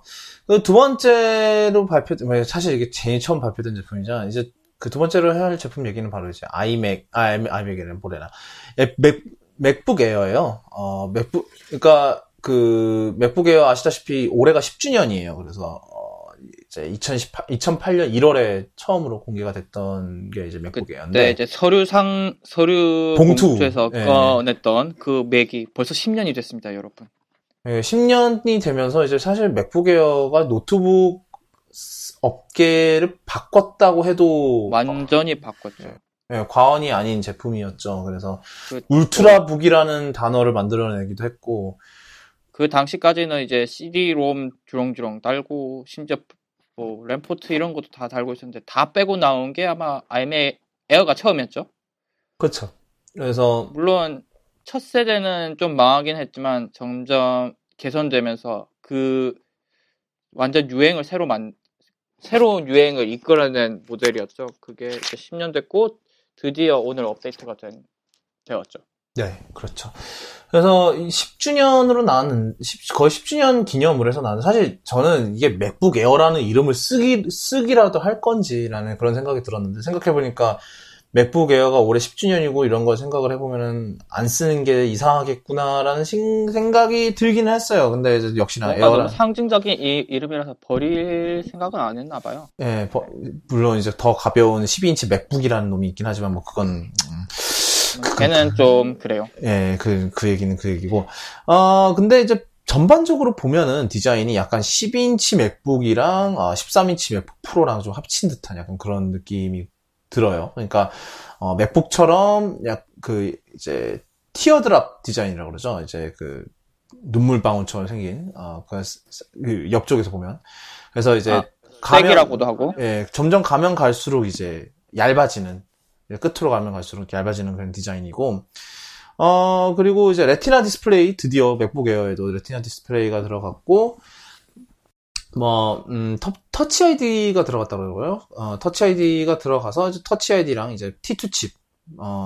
사실 T2 칩도 또 다른 이제 저희 닥터 몰라님이 또 앞노래 부르게 만드는 또 다른 부분이긴 한데, 2절 나올 뻔했어요. 근데 얘도 굉장히 많은 걸 하죠. 예, 얘가 SSD 암호화나, 이제, 요번에 당연히 이제 터치 아이디 지문 정보 저장이나, 이런, 그 다음에, 거기에 얘가 HEVC인가? 그거까지 디코딩 하죠, 얘가 아마? 네, HEVC 인코딩, 디코딩도 얘로 하고, 그러니까, 이게 점점 이제 만약에 이게 메인 인텔 프로세서가 성능이 딸리더라도 이제 T2가 어느 정도 이제 이걸 보조를 해줄 수 있는 그런 부분인데, 그래서 다른 사양을 보면은 3세대, 이번에 3세대 나비시 키보드, 말 많은 키보드죠. 맥북 프로에 들어가서 말 많은 키보드를 그대로 썼고, 트랙패드도 더 커졌고, 그 다음에 골드 색상은 약간 좀 이제 아이패드, 이게 6세대 아이패드의 그런 골드, 색상을 쓰고. 약간 로즈 골드 로즈 골드랑 옐로우 골드를 약간 섞은 듯한 약간 그런 느낌의 그런, 색상이고요. 이 성능 부분이 좀 흥미로운데, 보면은 이제 8세대 인텔 코어 i5 프로세서라고 되어 있는데, 이게 듀얼 코어고요. 근데 이제, 인텔에서 한 번도 공개하지 않았던 그러니까 CPU 성능을 가지고 있어서 좀 얘기가 많았어요. 이게 대체 내 놈의 정체가 뭐냐. 라는 그거였는데, 아난드텍의 추리에 따르면은 아마 이제 5W, 즉, 이제 맥북, 12인치 맥북에서 쓰는 거와 비슷한 이제 5W짜리 파워를 쓰는, TDP를 쓰는 이제 프로세서인 걸로 추정이 된다고 하는데, 그러기에는 또 뒤에 이제 뜯은 샷을 보면은, 팬이 있어요. 왠진 모르겠지만. 그래서 이거는 이제 아마 좀 이제 실제로 리뷰가 나오고 이래 봐야, 알 수 있는 부분일 것 같고요. 그 다음, 메모리는 최대 16기가까지 올릴 수 있고, SSD도 1.5테라까지 올릴 수 있고요. 그래서, 성능은 그냥 아마 이 가격대에 어울리게 나온 것 같아요. 가격대가 이제 이제 미국에서는 1199고, 이제 한국에서는 이게 156만 원인가 그런데, 사실 이게 좀 애매하긴 해요. 이제 그러니까 맥북 에어가 이제 되게 전설로 남을 법한 그런 노트북이었는데, 사실 솔직히 말해서 이제 이 녀석은 그 정도까지는 아닌 것 같아요. 그러니까 그냥 이게 약간 현상 유지? 그러니까 이 맥북 에어가 해야 하는 역할이 많이 달라진 건 사실이에요. 사실 왜냐면은 지금 그러니까 이 맥북 에어가 나오기 전까지는 보면은 맥북, 12인치 맥북을 사기에는 좀 더 그런 성능이나 아니면 그런 유연성이 필요한 사람들, 포트가 하나 이상은 더 필요한 사람들, 혹은 이제 성능적으로도 좀, 어느 정도 걱정이 되는 분들 같은 경우는, 맥북은 너무 성능 문제가 크고, 똘트링까지 있으니까. 네, 그렇죠. 그리고 그렇다고 맥북 프로를 사기에는 맥북 프로는 너무 비싼 분들.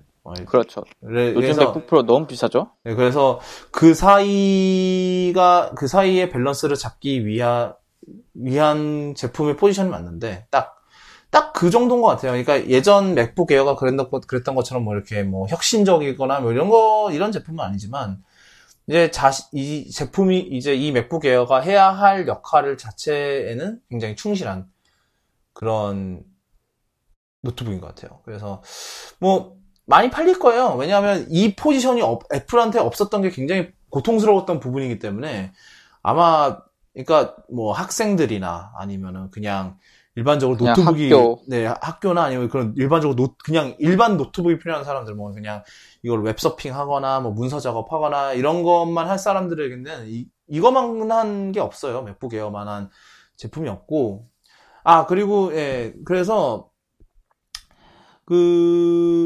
그래서 뭐 그리고 이제 이 흥미로운 부분 또 하나가 있었는데 바로 이제 이번에 맥북 에어가 처음으로 100% 재활용 알루미늄으로 만들었다고 이제 애플이 굉장히 강조를 했던 부분인데 이게 여태까지 보면은 여태까지 이제 알루미늄은 이제 이 제품 뭐 아이폰이나 아이폰은 안 쓰지 이제 거의 이제 뭐 아이패드나 맥북 프로나 이런 애들 이제 깎다 보면은 이제 깎고 이제 남는 이제 알루미늄이 있거든요.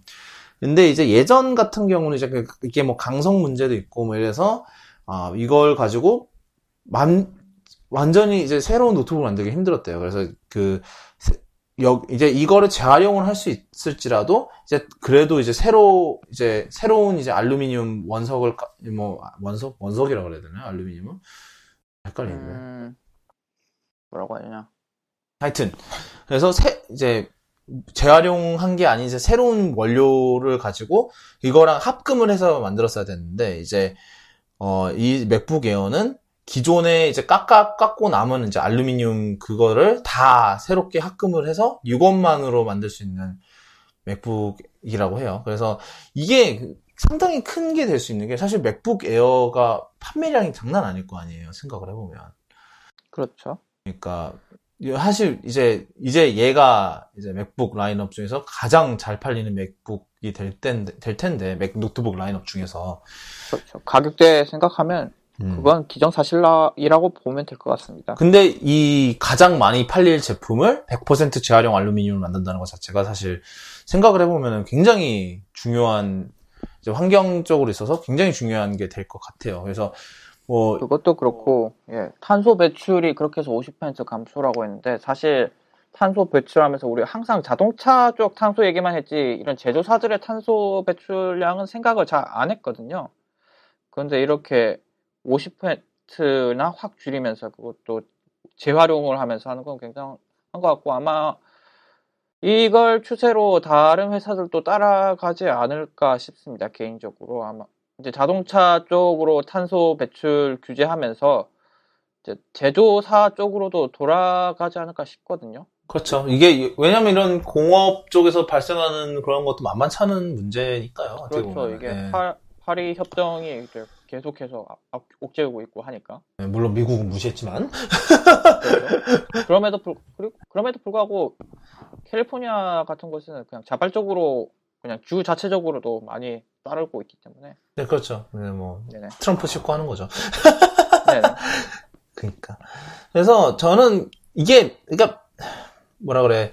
막 그렇게 예전 맥북 에어가 그랬던 것처럼 막 혁신적이고 막 이런 제품은 아니에요. 솔직히 말해서. 그냥 이제 이 부분, 이제 이 구멍이 있었던, 이제 이 가격대의 구멍을 채워주는 그런 제품인데, 사실상.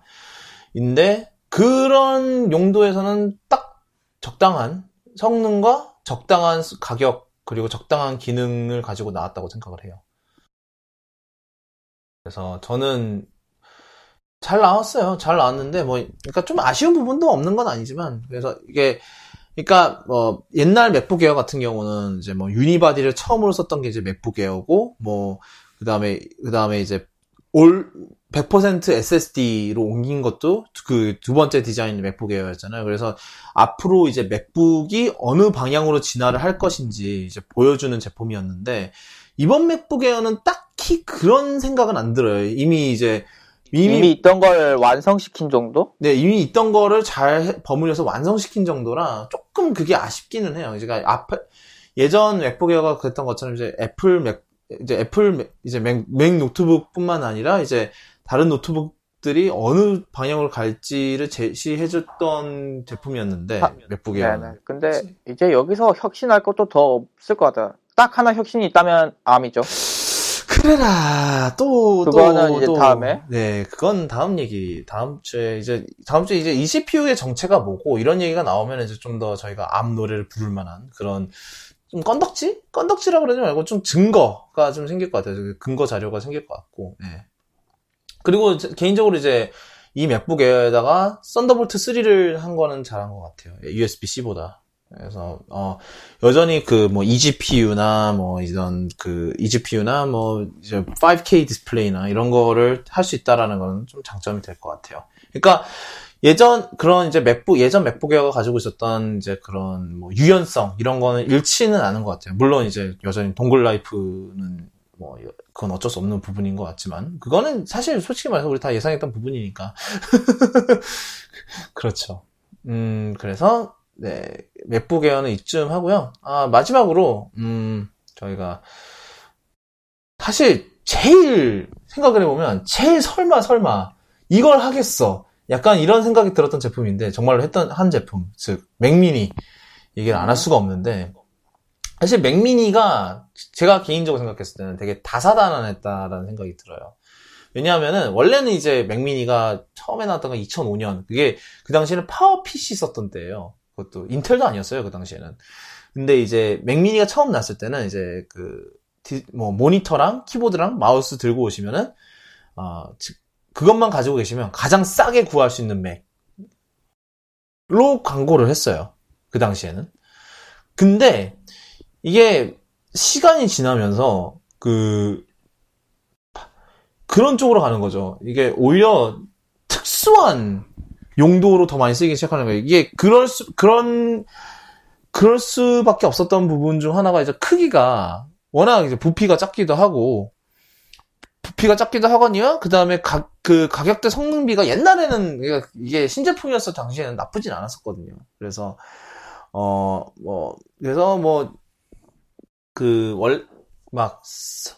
막 이거를 홈 서버로 쓰시는 분들 있었고, 그죠? 홈 서버나 아니면 한 단계 더 나가서 아예 이 맥미니만으로 클러스터 서버를 구성하는 서버 업체들도 많이 생겼었어요. 그래서 왜냐면 이제 어차피 맥미니가 워낙 작다 보니까 이제 그렇게 서버를 만들기가 굉장히 쉬운 거예요. 그래서 뭐 렌더링 팜을 하거나 뭐 엑스코드 서버를 그리고 그런 식으로 쓰기도 하고 그러니까 특수한 용도로 많이 썼었는데 그래서 제가 봤을 땐 되게 다사다난한 제품이었다고 생각을 해요. 근데 이제 아예 애플이 이번에 새로 나온 맥미니는 약간 그쪽을 노리고 만든 것 같아요. 애초에 이제는 더 이상 이제 싼 맥이라기보다는 물론 제일 싸긴 해요. 맥 라인업 중에서는 아직도. 그렇죠. 네, 아실아실하게 제일 싸긴 한데 그래도 이제 원하면은 이 맥미니를 가지고 미친 짓을 할 수 있는 그런 게 마련이 된 셈인데 보면은 일단은 모든 제품이 이제 가장 기본형도 쿼드코어를 써요. 쿼드코어 CPU를 쓰고 원하면 이제 최고 모델의 이제 헥사코어 i7을 사용할 수 있어요. 그리고 최대 64기가 메모리를 지원을 하고 이제 2테라 SSD 최대. 그리고 그 와중에도 램을 솔더링 한 게 아니라 사용자가 교체할 수 있게 해놓은 건 참 마음에 들어요. 네, 그것도 잘 신경을 썼다고 생각을 하고, 그 다음에 보면은 이제 썬더볼트 3 4개가 들어가고, 그 다음에 USB-A가 2개고요. 그리고 HDMI도 들어가고요. 마지막으로. 그리고 다행이라고 해야 되나? 3.5파이 안 빠졌죠? 예, 사실 맥이니까 좀 빨리, 맥은 빼면 맥이니까 당연한 거긴 한데, 사실 맥이라도 뺄 수 있을 것 같았다는 생각이 살짝. 아무튼 안 빠졌어요. 이렇게 보면은 확장성이 굉장한 것 같아요. 지금 이만한 사이즈에 이만한 확장성을 가진 게 HTC가 뭐라고 하냐? 이런 비싼 부류의 컴퓨터를 뭐라고 하죠? 누크요? 누크 이런 애들 중에 이만한 USB 썬더볼트를 4개씩 달고 HDMI, USB 3 2개, 이더넷 그것도 10기가까지 되는 게 없어요. 제가 알기로는. 그러니까 이더넷이 10기가빗을 지원한다는 것 자체도 이게 아마 그것도 이제 홈서버나 네. 아니면 이런 미친 짓이라고 하면 좀 그렇고 좀 굉장한 작업을 하는 분들. 네. 앞에 말씀하신 엑스코드 서버라든지 그렇죠. 그런 거 하시는 분들을 위해서. 네. 예전에는 이제 네트워크를 구성했을 해도 그 아주 느린 인터넷으로 하면 정말 답답했잖아요. 이러면 이제는 네. 속도 제한도 없어질 것이고. 그렇죠. 굉장하죠. 물론 그게 한 $100가 더 붙긴 해요. 그 옵션을 하려면. 그래서 그러니까 약간 맥미니 프로 같은 그런 느낌이 들어요, 확실히. 그래서 예전보다 훨씬 미친 짓을 많이 할 수 있는 그런 맥미니가 됐는데, 근데 그만큼 이제 옵션질을 많이 할 수 있다 보니까 그만큼 가격도 많이 오르긴 했어요. 그래서 뭐 기본형도 사실 많이 올랐고, 이번에 기본형도 많이 올랐고, 그 이제 뭐 기본형도 많이 올랐고, 그 외에도 뭐 사실 사양들 보면 이제 사양 조합이 워낙 이제 상한선이 높아졌잖아요. 그래서 이제 헥사코어 i7까지 할 수 있고, 그리고 뭐 최대 64기가 램까지 할 수 있고, 그리고 뭐 최대 2테라 SSD에 뭐 이런 거를 다 붙이면은 이제 미국에서 $4,199, 그러니까 뭐 우리나라로 치면 한 460만 원 정도까지 이제 쓸 수가 있는데, 뭐 사실 비싸다 뭐 이런 거를 사실 이제 그런 걸 건너뛰어서 그러니까 맥미니 이제 그만큼의 이제 유연성을 발휘할 수 있는 이제 그런 게 탄생을 했다라는 점에서는 사실 좋은 현상인 것 같아요, 개인적으로. 이제 그런 면에서 그래서 좀 기대가 많이 되는 제품이기도 하고, 뭐 스페이스 그레이가 된 것도 뭐 사실 저는 굉장히 좋은, 스페이스 그레이는 늘 옳죠. 그러니까 스페이스 그레이를 넣었다는 것 자체가 약간 좀 프로를 생각했다고 생각을 할 수밖에 없는 그런 부분인 것 같아요. 그래서 사실 네, 그러니까 맥미니가 사실 4년 걸렸죠. 새 업데이트 나오는데. 그러니까 이번에 이제 9세대랑 비교해서 이만큼 빨라졌습니다, 이런 거 얘기를 하는데, 5배 빨라졌다 그래요. 5배 빨라졌다고 하는데, 그게 5배가, 이제, 당신들이 그동안 4년 동안 업데이트를 안 하니까 5배 빨라진 거잖아. 약간 거긴 했는데, 그래도 일단은, 버리진 않았다. 그러니까 맥미니를 일단 버리진 않았다는 것 자체에서, 어느 정도는 좋은 소식인 것 같아요. 하여튼 그래서 제가 하고 싶었던 말은 이제 아무래도 이번에 맥미니가 이렇게 바뀐 거는 아마 이제 애플에서도 맥미니가 어떻게 쓰이고 있는지를 대충 인지를 하고 있고, 그래서 그런 이유로 인해서 이런 식으로 바뀐 건데, 이게 제 생각엔 좋은 것 같아요. 그러니까 어차피 이제 대부분 이게 맥미니가 이렇게 바뀐 이유 중 하나가 이제 사실상 생각을 해보면 많은 사람들이 어차피 입문용 맥 이런 걸 하려면은 차라리 노트북을 사거든요. 어차피 노트북이 제일 인기가 많고, 그래서 이번에 새로 나온 맥북 에어나 아니면 12인치 맥북이나 아니면 맥북 프로 이런 거를 잘 사겠죠. 이게 그만큼 이제 노트북이 많이 노트북이 이제 메인으로 팔리는 세상이다 보니까 사실상 맥미니의 필요성이, 이게 애초에 이제 맥미니가 만들어졌던 이후에 그 필요성에서는 필요가 없어진 거예요, 사실 생각을 해보면. 그렇죠? 근데 이제 대신에 노트북보다 적당히 빠른 성능이 나오는. 네, 그렇죠. 그러니까 이런 상황이다 보니까 맥미니가 오히려 이상하다고 볼 수도 있고, 아니면 독특한 방법으로 사용되기 시작하는 게 이제 보이니까 이제 애플이 이제 이 부분을 이 시장을 사로잡기 위해서 이제 새로운 맥미니를 내놓은 게 아닌가라는 생각이 들어요. 그래서 저는 개인적으로 환영할 만하다고 봐요. 그러니까 그리고 저처럼 이미 노트북은 있지만 조금 더 좋은 성능을 쓰고 싶고, 그러자니 더 좋은 성능의 노트북을 사자니 너무 비싼 사람들에게도 꽤 어필할 수 있을 것 같아요. 제가 지금 그렇거든요. 지금 제가 한 5년 된 노트북을 쓰고 있는데, 쿼드코어긴 하지만 요즘 42메가픽셀의 4200만 화소의 카메라를 그런 카메라가 뽑아내는 로 파일을 편집하기에는 조금 벅찬 것도 사실이라서, 그래서 좀 업그레이드를 잠깐 고려는 해봤어요. 그러니까 이걸 노트북으로 업그레이드를 하자니, 지금 이제 산다면은 쿼드코어 달린 맥북 프로를 사면 200만 원 그냥 넘어가죠? 그렇다고 지금 제가 쓰고 있는 노트북이 못 쓸 노트북이냐? 그것도 아니니까 너무 트레이드인 보상 판매에서 넘어가기도 좀 그렇고. 그런데 맥미니 그런 분들에게는 맥미니가 진짜 괜찮은 대안이 될 수 있는 것 같아요. 그냥 지금 쓰던 노트북은 그냥 밖에서 들고 다닐 때만 쓰시고 그러다가 뭐 필요할 때 쿼드코어만 해도 웬만한 노트북보다 훨씬 빨라요, 얘가.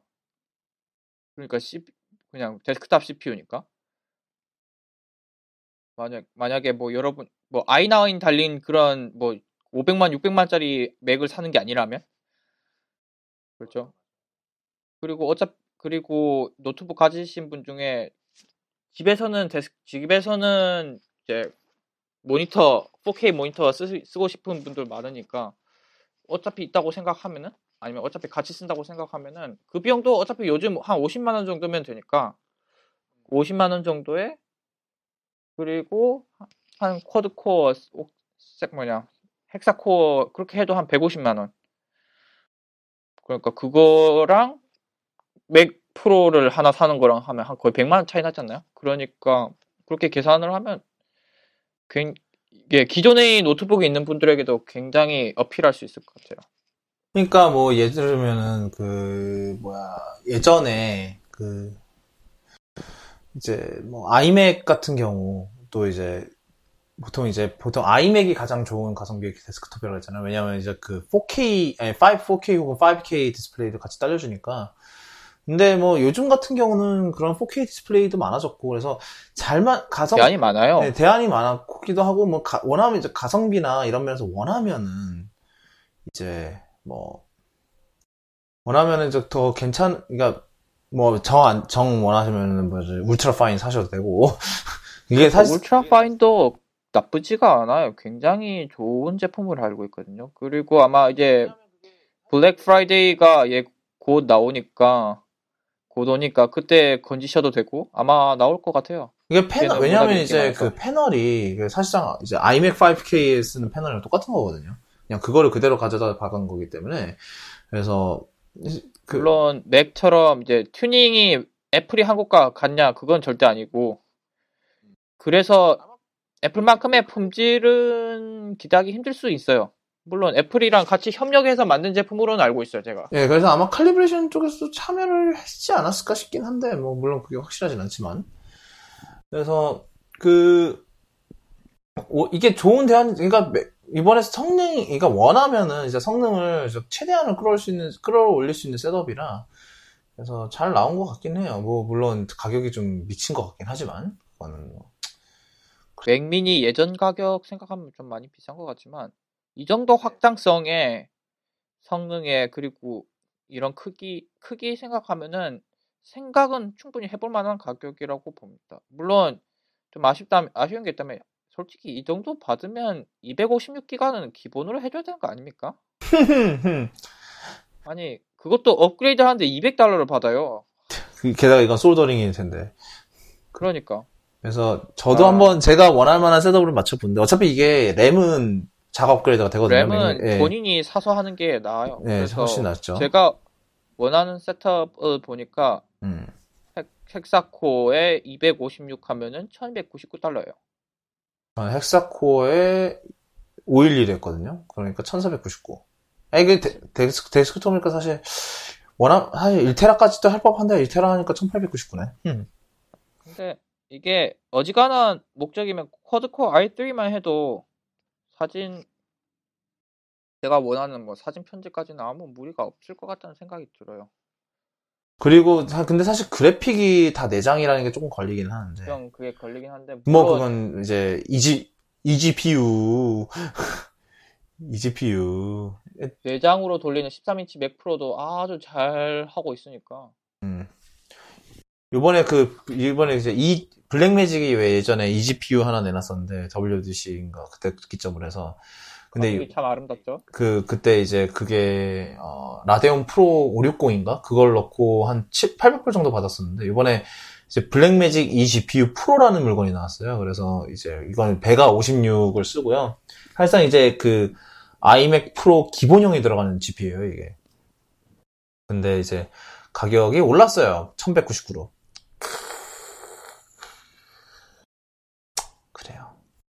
그러니까 얘랑 뭐 물론 얘가 만만찮게 비싸긴 한데, 그러니까 이런 eGPU로 조합을 잘하면은 맥미니 그래픽 문제도 어느 정도 해결이 되지 않을까 싶기는 하거든요. 근데 물론 이제 그건 그 모든 게 다 돈이라는 게 문제긴 하지만, 그래서 그러니까 맥미니가 이런 면에서 봤을 때 그러니까 다양하게 사용될 수 있겠다라는 생각이 드는 건 사실이에요.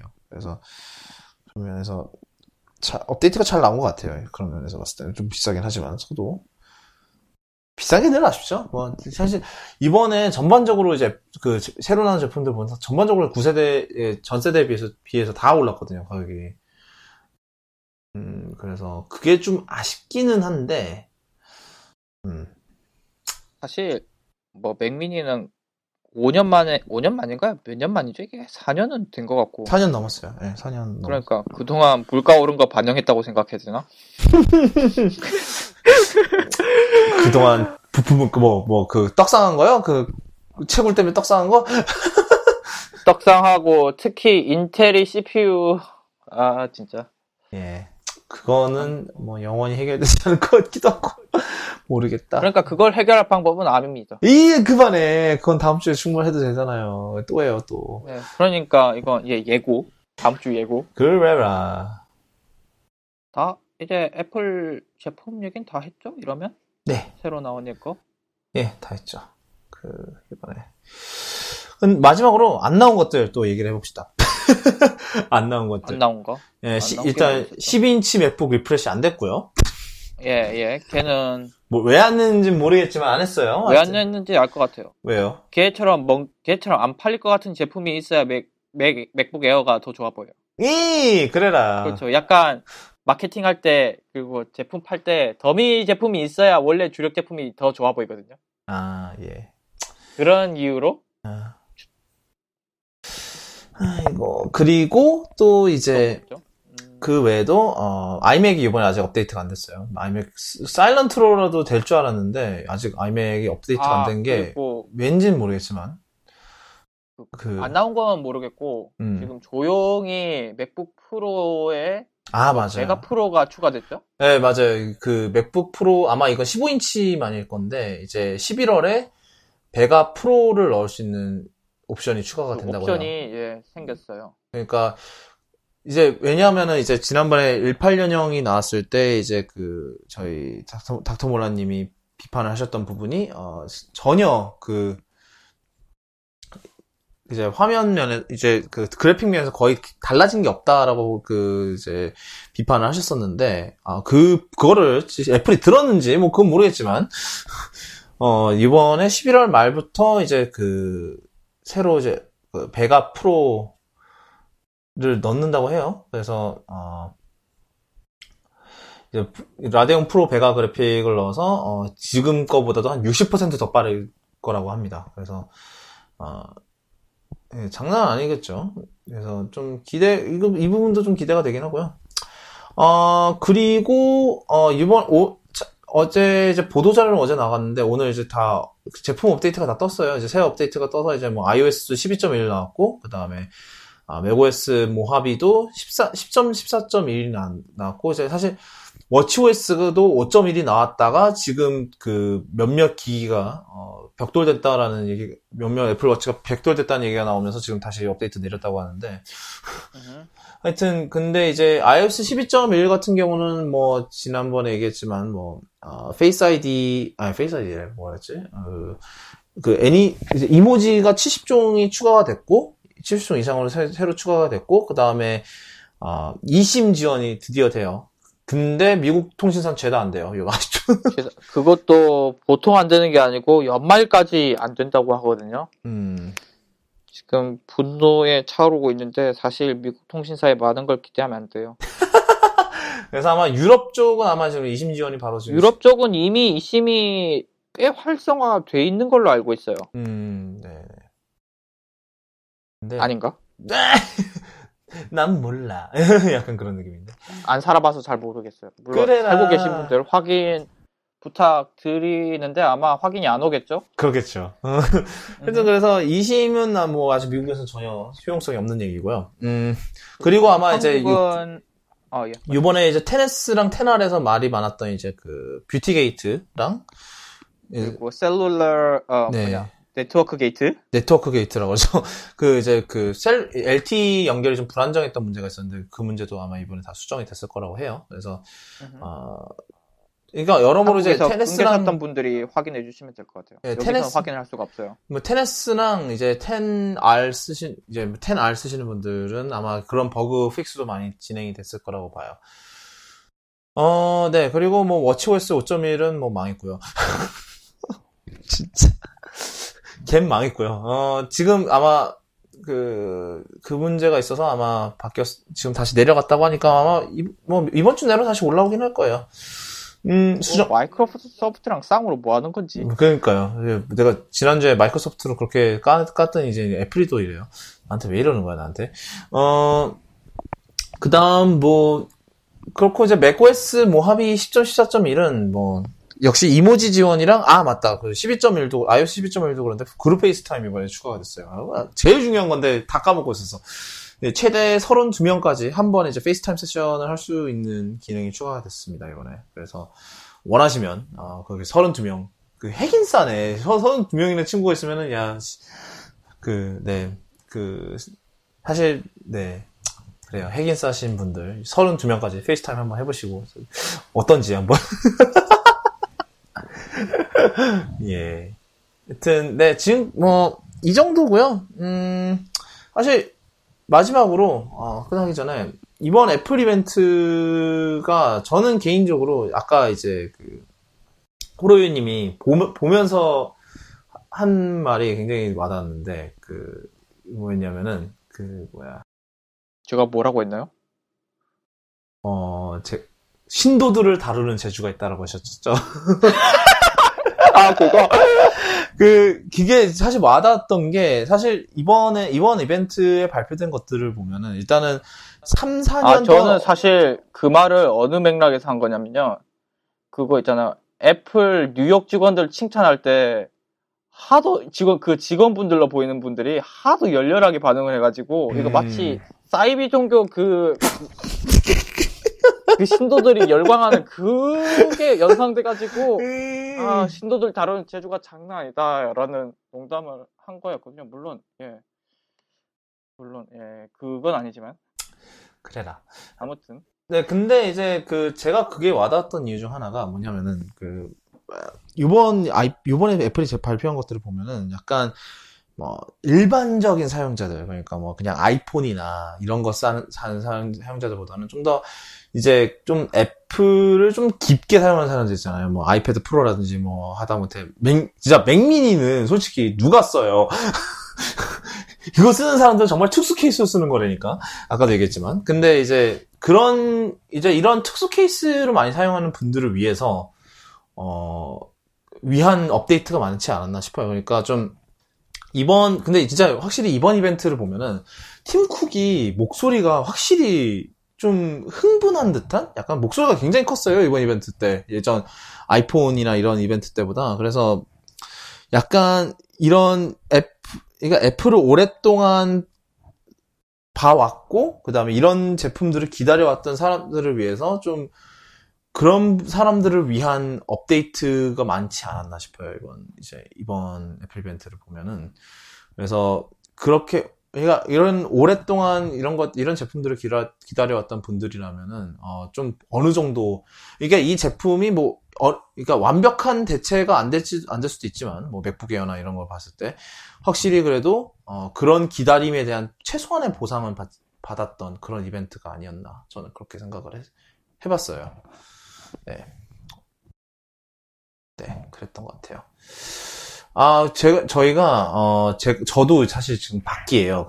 집이 아니고, 밖에서 녹음을 하는지라, 그래서 좀 이번에는 좀 짧게 하고, 저희가 다음 주 정규 방송 때 좀 더 길게, 좀 더 자세하게 얘기를 해보도록, 왜냐면 그때쯤 되면 이제 이번에 발표된 제품도 다 나왔을 거고 하니까, 팔로우업을 통해서 좀 더 다뤄보도록 하고, 그 다음에 아까 말씀드렸듯이 이제 저희 닥터몰라님의 3절. 네, 닥터몰라님의 암노래, 안찬가의, 4절, 남은 3절을, 또 들을 수 있지 않을까 싶어요. 그리고 특히 이제, 뭐 A12X나 뭐 이번에 인텔 맥북에 들어간 인텔이나 이런 거 상황을 봤을 때 그럴 것 같아요. 곧.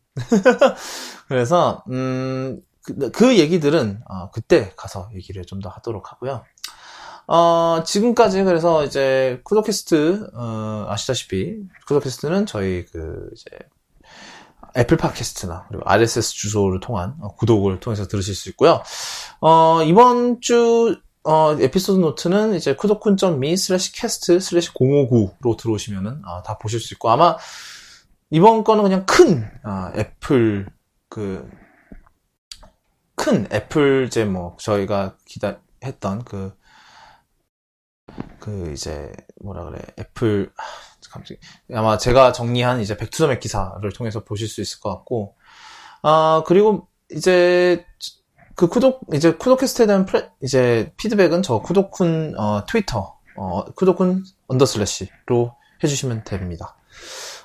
지금까지 쿠도캐스트 59회였고요. 지금까지 들어주신 청취자분들과 청취자분들 가족들, 그리고 있으시다면 청취자분들의 소중한 다른 반쪽 되시는 분들까지 또 이렇게 갑자기 주중에 했는데 남은 한 주 또 힘차게 보내시길 바라고, 또 그 다음 주도 힘차게 보내시길 바라고, 아마 일주일 반, 한 열흘 정도 뒤에 아마 다음 주 주말에 저희가 아마 좀 팔로우업과 그리고 지금까지 아직 못 다뤘던 소식들을 가지고 아마 또 돌아올 수 있을 것 같습니다. 지금까지 쿠도캐스트 59회였고요. 들어주셔서 감사합니다. 네, 안녕히.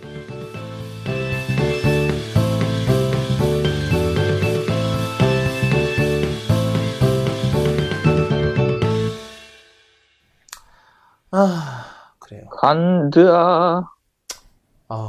힘들었다. 지금 졸려. 저거 너무 웃긴 것 같아. 뭐야, 이게. 국회에서 답변 덜 하려고, 영업? 근데 진짜 구글은, 그게 기사가 뭔지 일단은 저희 얘기를 하자면, 이제, 구글 코리아의 사장인 존 리라는 분이, 뭐, 평소에는 한국어로 쓰다가, 국회에서는 꼭 통역을 붙이고 영어로 한다는 얘기인데, 그러니까 이게, 사실, 이번에 애플 얘기만 하고 싶었는데, 이게 사실 구글 같은 경우는 좀, 그거를 주는 것 같아. 그러니까, 좀 건덕지를 주는 것 같아. 건덕지를 주는 것 같다고? 사실, 그러니까, 얘네는 피해갈 건덕지가 없어. 얘네는 일단 국내 메이저 포털사들의 미움을 받고 있기 때문에 답이 없어. 얘네는 이번 국감 끝나면 어떻게든 털리게 되어 있어.